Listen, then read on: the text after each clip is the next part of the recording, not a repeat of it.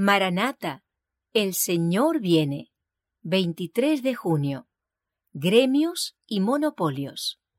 Por tanto, hermanos, tened paciencia hasta la venida del Señor. Mirad cómo el labrador espera el precioso fruto de la tierra, aguardando con paciencia hasta que reciba la lluvia temprana y la tardía. Santiago capítulo 5, verso 7. Los gremios serán uno de los instrumentos que traerán sobre esta tierra un tiempo de angustia como nunca ha habido desde que el mundo fue creado. La obra del pueblo de Dios consiste en prepararse para los acontecimientos del futuro, los que pronto los sobrecogerán con fuerza abrumadora. En el mundo se formarán monopolios gigantescos.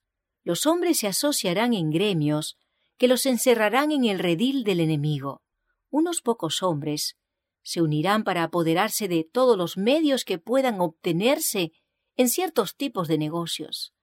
Se formarán gremios de obreros, y los que rehúsen unirse a ellos serán hombres marcados. Estos gremios constituyen una de las señales de los últimos días. Los hombres están siendo unidos en atados, listos para ser quemados. Puede ser que sean miembros de la Iglesia, pero mientras pertenezcan a esas asociaciones, no pueden guardar los mandamientos de Dios, porque el pertenecer a ellas implica despreciar todo el decálogo. Amarás al Señor tu Dios con todo tu corazón, y con toda tu alma, y con toda tu mente, y con todas tus fuerzas, a tu prójimo como a ti mismo. Marcos capítulo 12, versos 30 y 31.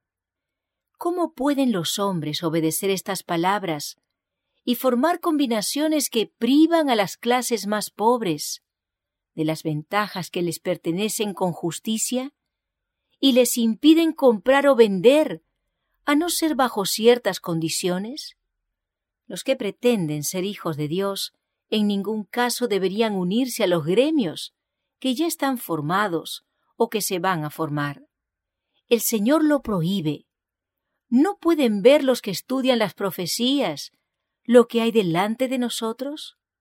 Pronto habrá que hacer frente a graves crisis, y queremos estar escondidos en la hendidura de la roca para que podamos ver a Jesús y ser vivificados por su Santo Espíritu.